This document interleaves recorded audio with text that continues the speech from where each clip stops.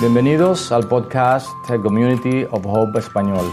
Existimos para interesar a personas desinteresadas en Jesucristo a crecer juntos hasta llegar a ser sus seguidores fieles. Así que donde quiera que esté, esperamos que encuentre este mensaje refrescante, práctico y así lo pueda aplicar a su vida. Dios le bendiga.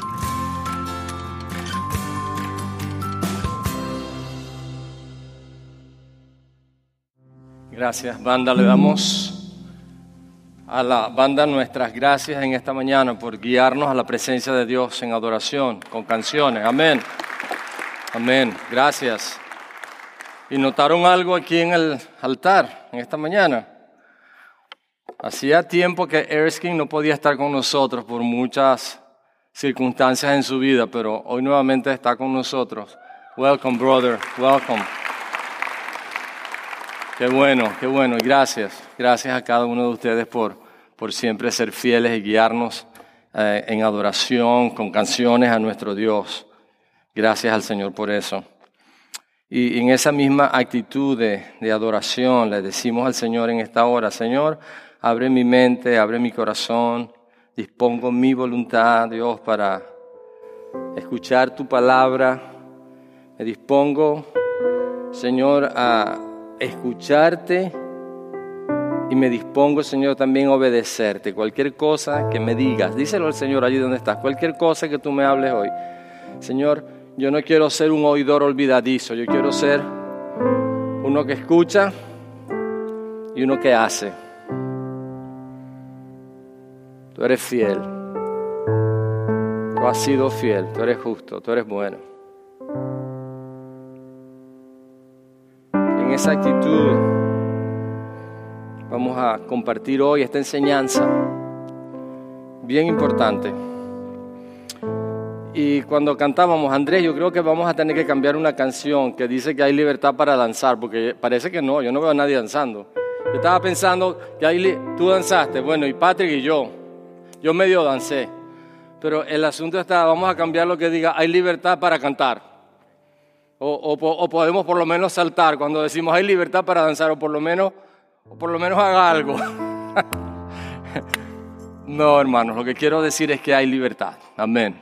Usted no tiene que hacer lo que los demás hacen, pero deje que el Señor lo dirija para hacer lo que el Señor quiere que hagamos. Pero hay libertad en el nombre del Señor.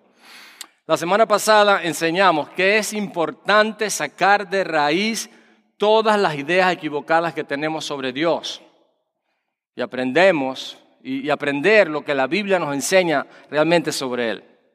Tener un concepto equivocado, ideas equivocadas sobre Dios va a impedir que nuestra fe crezca. Esto quiere decir que vamos a ser inmaduros en cuanto a la fe y además puede llevarnos a perder las próximas generaciones para el Señor. Es importante que nosotros entendamos lo que la Biblia dice sobre Dios. Hoy y las próximas semanas, como la pasada, hablaremos de ideas populares que las personas tienen sobre Dios y que no concuerdan con lo que la Biblia dice. Son ideas, cosas que la gente dice, pero no concuerdan con lo que la palabra de Dios dice. En una ocasión, orando con alguien, este hermano, con mucha sinceridad y con mucha devoción, decía: porque tu palabra, Dios, dice Dios y hombre. Y yo no pude decir amén a eso. Y después yo le dije: hermano, ¿dónde dice eso en la Biblia? Yo lo escuché. No lo escuché, ¿verdad? Asegúrese de declarar algo que está realmente en la palabra de Dios. Conceptos sobre Dios que sean realmente bíblicos. Bien importante. Y una vez más, iglesia, bienvenido, ¿verdad? Si estás conectado con nosotros, bienvenido. Un placer que estés con nosotros en esta mañana, que hayas aceptado la invitación de alguien y comparta, ¿verdad? Ustedes me ven a veces con el teléfono ahí. Estoy haciendo dos cosas. Primero, compartiendo el servicio de hoy en mi página privada y en otros lugares, amigos. Y la segunda vez que me van a ver es, yo doy mis ofrendas, mis 10 ofrendas PushPay. Y si usted me está viendo a mí hacerlo, no debería estar distraído mirándome a mí, ¿verdad? Y a nadie más. Pero esos son dos momentos cuando yo estoy usando mi teléfono, no para nada más. Y alguien me decía en días pasados que es peligroso usar el teléfono y no la Biblia. Yo le decía, bueno, la Biblia está aquí en realidad, sí, pero nos puede distraer, nos puede entrar. Entonces no deje que se distraiga, no deje que le entren mensajes y otras cosas y no tenga la curiosidad de ir a verlo. Si usted es curioso y le va a entrar, tráigase su Biblia, su copia dura, ¿verdad? Y ahí no va a tener ningún problema. Ahora, bienvenidos, los que están aquí, bienvenidos. Comenzamos la semana pasada una nueva serie, Identidad Equivocada. Identidad equivocada. La escritura base para esta serie se encuentra en Efesios 4, 14 y 15, que dice, así ya no seremos niños, zarandeados por las olas y llevados de aquí para allá por todo viento de enseñanza y por la astucia y los artificios de quienes emplean artimañas engañosas. Más bien, al vivir la verdad con amor, creceremos hasta ser en todo como aquel que es la cabeza, es decir, Cristo. Esa es la meta, crecer, de acuerdo a lo que la palabra de Dios nos enseña. Y nuestra meta es Jesucristo mismo. Él es la cabeza de la iglesia. Tenemos un verso para memorizar, que es Hebreos 1:3. ¿Cuántos comenzaron ya a memorizarlo, verdad? Hebreos 1:3 es nuestro verso para memorizar en este tiempo. Dice, el Hijo es el resplandor de la gloria de Dios. La imagen, la fiel imagen de lo que Él es. Y el que sostiene todas las cosas con su palabra poderosa. Después de llevar a cabo la purificación de los pecados, se sentó a la derecha de la majestad en las alturas. Y ese es nuestro Dios, ese es nuestro Señor Jesús. Nuestro título para hoy es Dios el guardaespaldas. Dios el guardaespaldas. Y déjeme decirle, como todas las letras están en mayúsculas, ¿verdad? Dios está en mayúscula, pero este Dios es en minúscula. Dios con D minúscula, el guardaespaldas, ¿verdad? Yo he visto a muchas personas que escriben Dios, refiriéndose a Dios, Dios te bendiga y lo hacen con D minúscula, ¿verdad? Y yo digo, wow, no podemos escribir Dios con D minúscula porque es Dios, ¿verdad? Es Dios con D mayúscula. Pero este Dios es con D minúscula, ya van a ver por qué, ¿verdad? Nuestra serie Identidad Equivocada. Y nuestro tema de hoy, Dios, el guardaespaldas. Y fíjense que la palabra de Dios nos enseña mucho con respecto a esto. Y vamos a leer un pasaje en Juan 16, 1 al 4. Juan 16, 1 al 4. En nuestra lectura bíblica para la enseñanza de esta ocasión. Jesús hablando les dice, todo esto les he dicho para que no flaquee su fe. Así como leímos antes, así. Entonces hay que ver lo que viene diciendo la Escritura. Ahora aquí dice, todo esto, ¿qué es lo que nos ha dicho? Lo que nos ha dicho, podemos leer después eso, ¿verdad? Él viene diciendo una serie de cosas. Dice, todo esto les he dicho para que no flaquee su fe. Los expulsarán de las sinagogas y hasta viene el día en que cualquiera que los mate pensará que le está prestando un servicio a Dios. Actuarán de este modo porque no nos han conocido ni al Padre ni a mí. Y les digo esto para que cuando llegue ese día se acuerden de que ya se lo había advertido. ¿Recuerdan a Pablo, Saulo de Tarso, que después fue Pablo? Estaba con cartas de los principales líderes religiosos de la época matando a los cristianos, a los del camino, creyendo que estaba obedeciendo a Dios. Ya se estaba cumpliendo lo que el Señor les había dicho, ¿verdad? Actuarán de este modo porque no nos han conocido. Y Pablo, como muchos otros, creen conocer a Dios, pero una identidad equivocada. Ese no es el Dios que la palabra de Dios nos dice. ¿Notaron eso, verdad? No han conocido al Padre. Estamos enseñando eso. ¿Cómo estar seguros de que realmente conocemos al Padre, y conocemos al Hijo y conocemos al Espíritu Santo? Solamente a través de la palabra de Dios.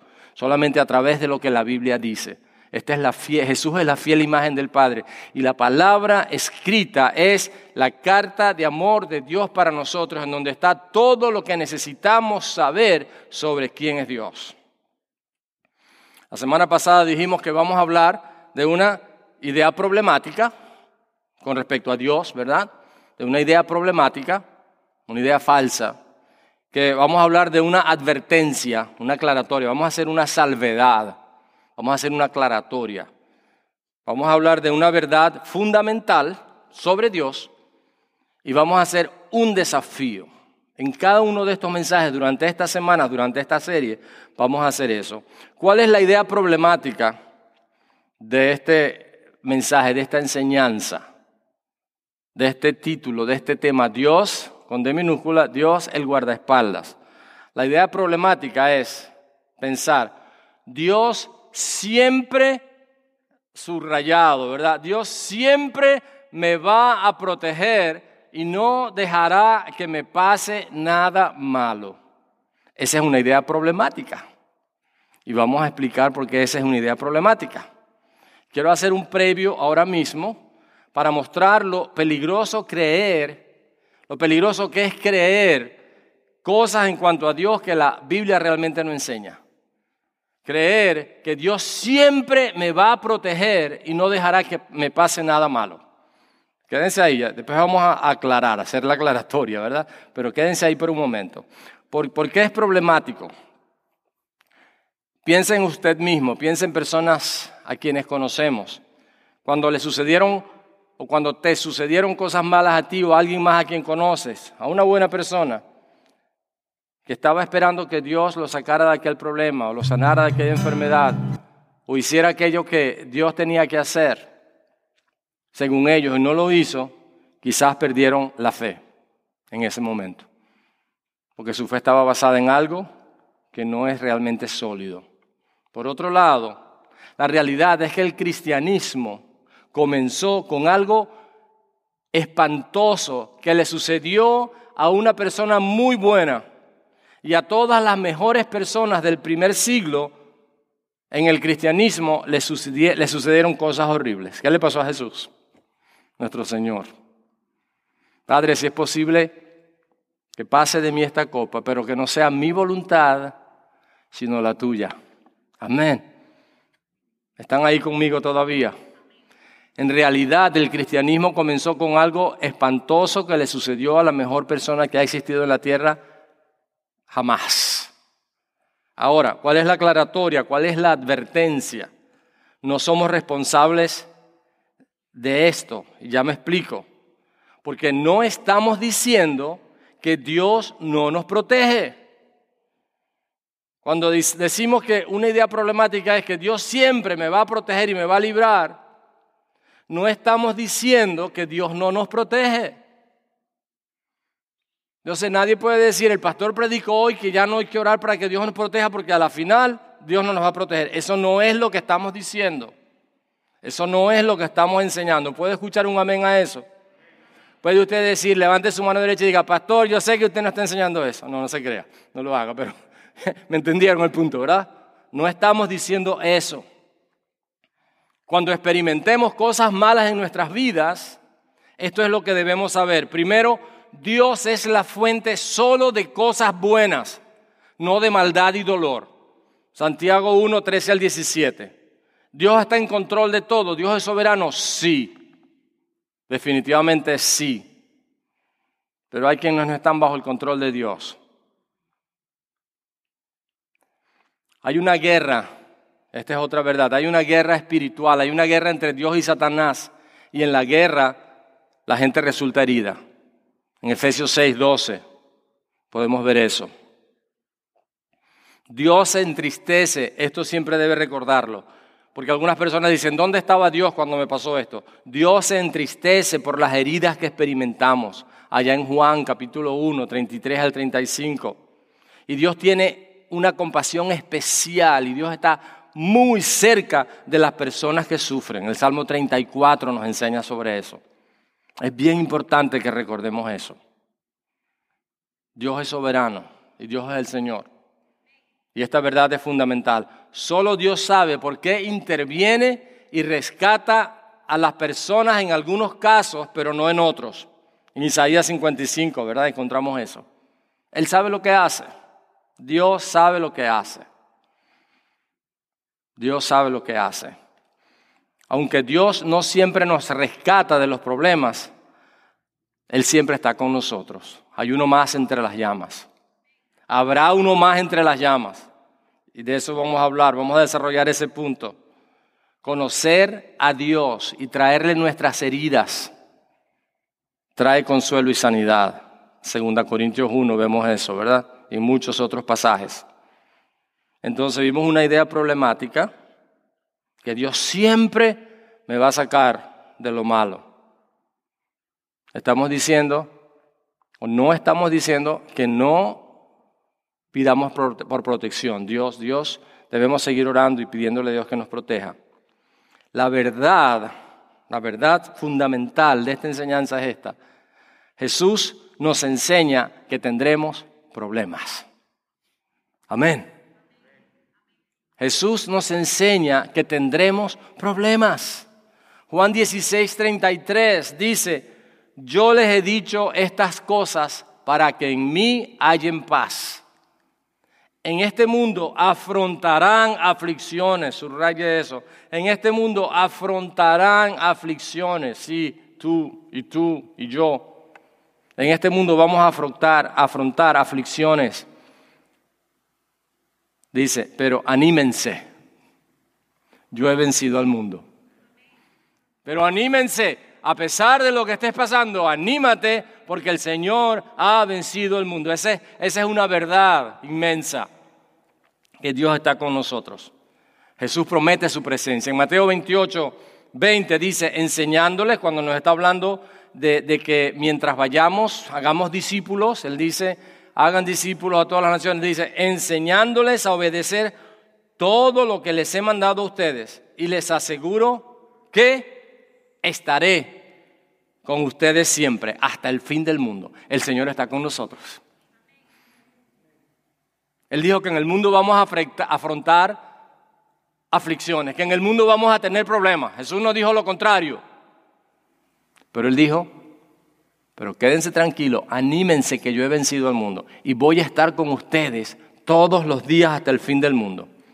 Y otra cosa importantísima es que Jesús nos promete un propósito redentor.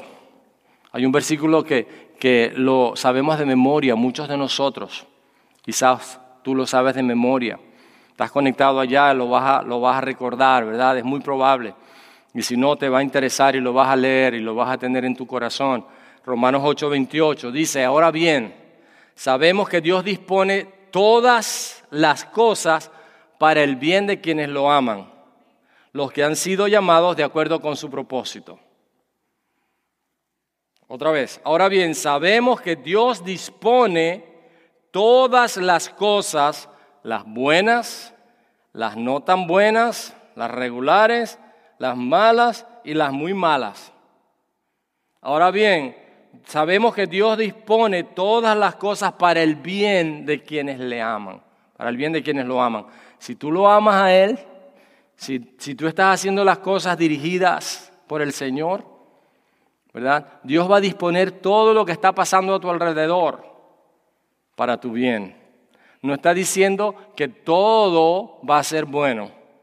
Está diciendo que Él va a disponer las cosas para tu bienestar. Y dice, los que han sido llamados de acuerdo con su propósito. En otras palabras, en medio de toda aquella tragedia, en medio de toda aquella situación, Dios va a cumplir con su propósito en tu vida. Es decir, que Dios tiene un propósito redentor para ti. No es bíblico decir, cuando vienes al Señor se acaban todos los problemas en tu vida. No, eso no es verdad. Eso nunca lo dice la Biblia. En este mundo afrontarán aflicciones. Lo que sí es verdad es que nos metemos en más problemas de los que deberíamos por vivir en desobediencia. Esa es la verdad. Y ahí no hay ningún propósito. ¿Cuántos se han metido en problemas en su vida por no haber obedecido al Señor? ¿Verdad? La mayoría. La mayoría. Yo levanto 2 manos. ¿Alguien más levanta 2 manos? ¿Verdad? 2 manos, ¿verdad? Levantadas. Nos hemos metido en problemas por no vivir en obediencia. Pero cuando vivimos en obediencia, a veces también vienen los problemas o van a venir los problemas. En este mundo afrontaremos aflicción, pero Dios va a cumplir su propósito en tu vida si estás viviendo de acuerdo al propósito de Dios para ti. Jesús promete un propósito redentor. Algo más. Ultimadamente, Jesús promete que un día nos va a librar del sufrimiento. Amén. Un día vamos a ser libres del sufrimiento. Fíjense lo que dice Apocalipsis 21, versículos 3 al 5. Juan, ya anciano, allá en Patmos, en aquella isla rocosa, no estaba en un resort. Estaba exiliado en una isla rocosa en medio del mar. Y allí Dios se le reveló. En un momento difícil para el anciano Juan, Dios se le reveló. Y fíjense lo que dice ya al final de ese libro, Revelaciones, Apocalipsis 21, 3 al 5 dice: oí una potente voz que provenía del trono y decía: aquí entre los seres humanos está la morada de Dios. Él acampará en medio de ellos y ellos serán su pueblo. Escuche bien. Dios mismo estará con ellos y será su Dios. Él les enjugará toda lágrima de los ojos. No va a enviar ángeles para que lo haga. Él les enjugará toda lágrima de los ojos. Ya no habrá muerte, ni llanto, ni lamento, ni dolor, porque las primeras cosas donde había todo eso, llanto y muerte y dolor y tragedia, donde íbamos a enfrentar aflicciones, dice, han dejado de existir. Hay un cielo nuevo, una tierra nueva donde no hay dolor, donde no hay sufrimiento. Últimamente Jesús va a acabar con todo nuestro sufrimiento. Eso es lo que la palabra de Dios dice con claridad. Mis amados hermanos, ¿y por qué este título, Dios, el guardaespaldas? Porque muchas veces, por no conocer a Dios como el Dios que Él es, nosotros creemos que Dios es nuestro guardaespaldas. Nosotros pensamos que Dios está allí para protegerme, para que no me caiga, ¿verdad? Para que no me enferme, para que no me pase absolutamente nada. Vivo en una burbuja protegida por Dios. Y personas entonces que depositan su fe en ese Dios que no es el Dios que la Biblia enseña, tan pronto les pasa una tragedia, se olvidan de Dios. Y ya Dios no es lo que ellos creían y esperaban que Él fuera. ¿Se dan cuenta? Estudiando en high school tenía una amiga que se llamaba Coromoto Medina. Y en una ocasión su hermano, que era un militar, estaba en una de las guarniciones, fue herido porque una granada explotó y él fue herido de gravedad. En una ocasión ella me había invitado a su iglesia, yo fui con ella. Y yo le invité a mi iglesia, ese era el trato, ella vino conmigo. Y Coromoto me dijo: Efraín, ora, porque Dios te escucha más a ti. Y usted sabe, a veces le dicen a uno eso y yo le expliqué que Dios nos escucha a todos, ¿verdad? Cuando oramos de corazón. Y Coromoto me dijo: ora, para que Dios sane a mi hermano. ¿Y saben lo que pasó? Su hermano murió. ¿Y qué pasó? La fe de Coromoto, no sé si ella me está escuchando o no, pero yo espero que eso haya cambiado en su vida, ¿verdad? La fe de Coromoto también desapareció. ¿Por qué? Porque ella estaba esperando que Dios sanara a su hermano, y como Dios no hizo lo que ella quería, entonces ese no es el Dios en el que yo creo. ¿Cuántos hemos escuchado de alguien así? ¿Cuántos de nosotros hemos dicho en algún momento: Dios hace esto, y si Dios no lo hace, ¿verdad? Dios,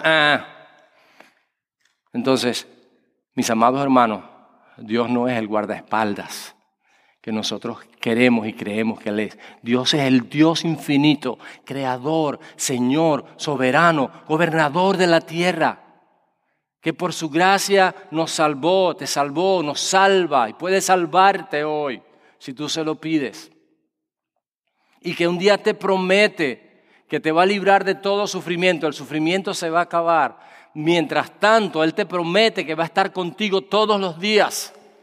Y que si tú vives en su propósito, Él va a cumplir en tu vida su propósito redentor, sabiendo que a los que aman a Dios, todas las cosas les ayudan a bien. Y muchas veces usamos esa frase que dice: todo va a ser para bien, todo me va a ayudar para bien. Pero dice: a los que aman a Dios.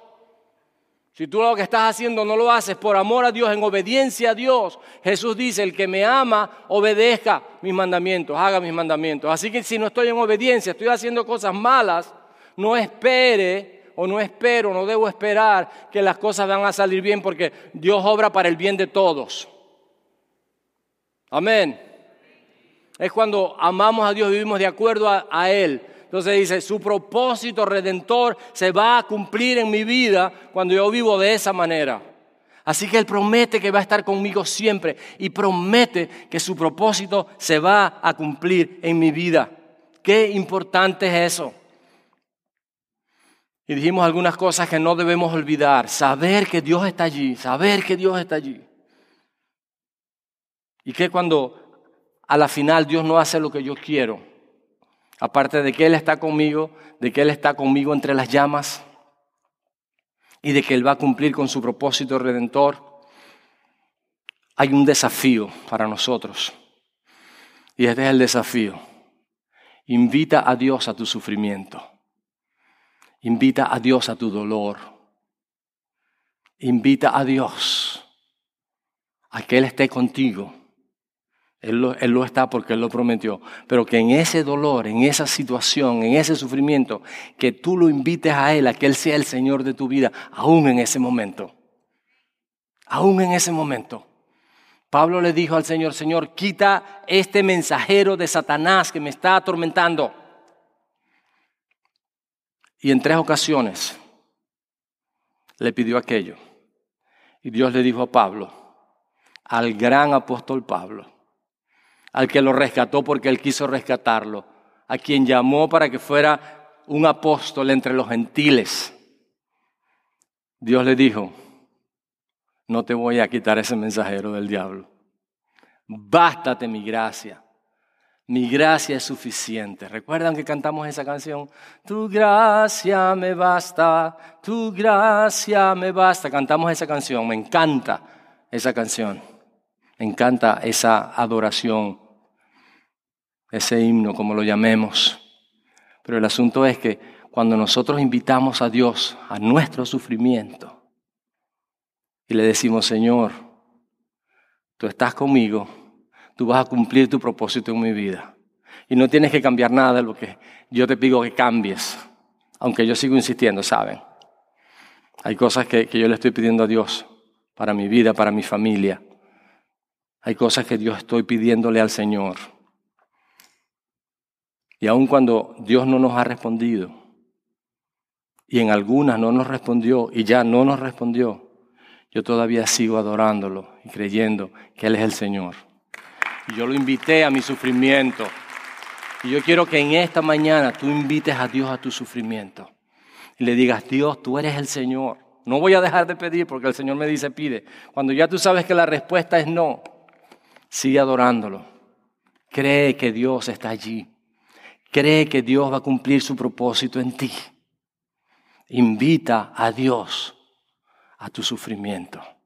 Cierra tus ojos por un momento. Estos meses, este último año y más, han sido tiempos difíciles. Este tiempo de pandemia, muchos han vivido atrapados en el temor. Y hablamos sobre eso y dijimos, no vivas con temor. Haz lo que tienes que hacer y deja que Dios se encargue de lo demás. En esta mañana todos nosotros, en esta tarde ya todos nosotros podemos de una u otra manera dar testimonio de que hemos pasado tiempos difíciles. Y quizás todavía alguno está pasando por una circunstancia difícil en su vida. Dios, y casi que es una promesa, casi que puedo decir, Dios nos promete. Porque es que Dios nos dice que en este mundo vamos a tener aflicciones. Es cuestión de tiempo. Es cuestión de tiempo. Si no estás pasando por una, y no estoy siendo negativo, no estoy siendo un profeta del desastre en lo absoluto, pero Jesús lo dijo. Jesús lo dijo, que vamos a tener aflicciones. Pero confía que Él ya venció y cree que Él está contigo. Y deja que Él cumpla su propósito redentor en esa situación. Si tú no estás en pecado, si no has sido por desobediencia, si estás haciendo las cosas como Dios quiere y aún pasa lo que está pasando,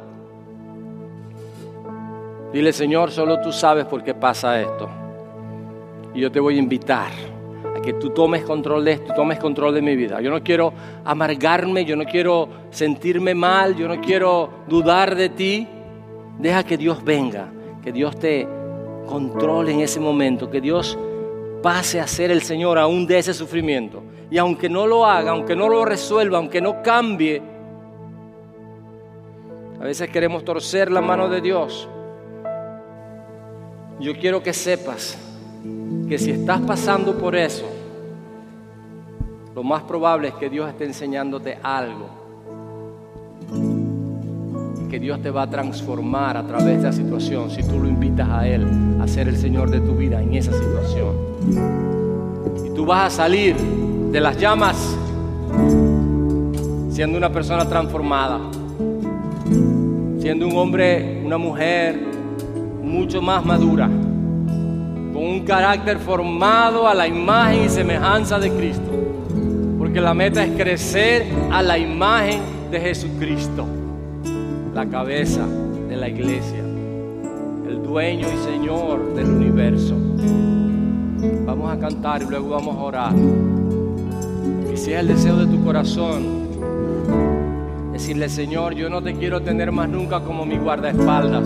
Yo no quiero tener una identidad equivocada. A veces salimos de vacaciones y decimos: Señor, guarda mi casa, maneja mi carro, cuídame la carretera, haz esto, haz aquello. Y el Señor lo tenemos ahí trabajando para nosotros.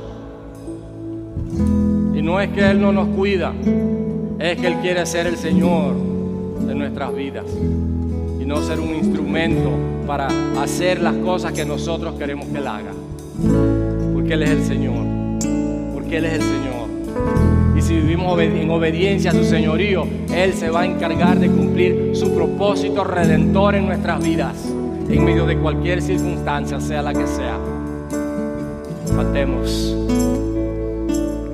Iglesia, el Señor prometió estar contigo todos los días hasta el fin del mundo. Él prometió para aquellos que le aman que todas las cosas que le sucedan va a ser para el bien, de acuerdo a los que han sido llamados conforme a su propósito. ¿Cuántos en esta tarde le decimos: Señor, yo sé que van a venir aflicciones? Voy a clamar, voy a pedir, porque tú eres el Dios Todopoderoso. No dudo que tú lo puedes hacer. Sin embargo, van a venir aflicciones. Y mientras yo esté en medio de esas aflicciones, yo quiero estar seguro, Señor, de que yo te entrego aquella aflicción, aquel sufrimiento, de que tú eres mi Señor en ese momento, que confío en ti, que dependo de ti y que quiero aprender la lección que tú tienes para mí a través de aquella prueba. Y que recuerde que todo lo bueno viene de ti, todo lo hermoso lo creaste en su tiempo para mí. Vivimos en un mundo de pecado, hay una guerra constante contra las tinieblas. Si el deseo de tu corazón en esta ocasión, en este momento, estás allí conectado con nosotros, allí donde estás, levanta tus manos y dile: Señor, te invito a que tomes control total y absoluto de mi vida. Si estás pasando en este momento por alguna situación difícil, algún sufrimiento, alguna calamidad, alguna aflicción, dile: Señor, te invito a que vengas a ser el Señor de esa aflicción en mi vida. Que cuando tú te apiades de mí, cuando en tu gracia, en tu misericordia decidas sanar, salvar, liberar, restaurar,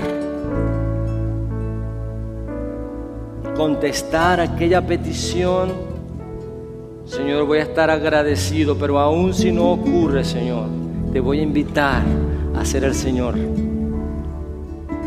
de esa situación. Ese es el deseo de tu corazón. Levanta tus manos y dile: Señor, te entrego todo en mi vida y me dispongo, Señor, a vivir en obediencia. Me dispongo a ser uno de los que te aman y dejan que tú cumplas tu propósito porque he sido llamado en medio de todo lo que estoy pasando. Gracias porque siempre vas a estar conmigo. Dile gracias, Señor, por tu presencia en mi vida. Gracias, Jesús, por estar conmigo todos los días. Gracias. Dile, Señor, gracias porque vas a cumplir tu propósito en mi vida, porque me dispongo a vivir en obediencia. Si ese es el deseo de tu corazón, allí donde estás, digamos juntos, amén y amén, amén. Padre, que tu gracia, tu amor, tu paz nos acompañen cada día de nuestras vidas. Que en esta semana sepamos que tú estás con nosotros. Recibe nuestra gratitud, nuestra adoración. Oramos en el nombre de Jesús. Amén. Iglesia, Dios te bendiga. Ve en paz. Que la gracia del Señor Jesucristo esté contigo siempre.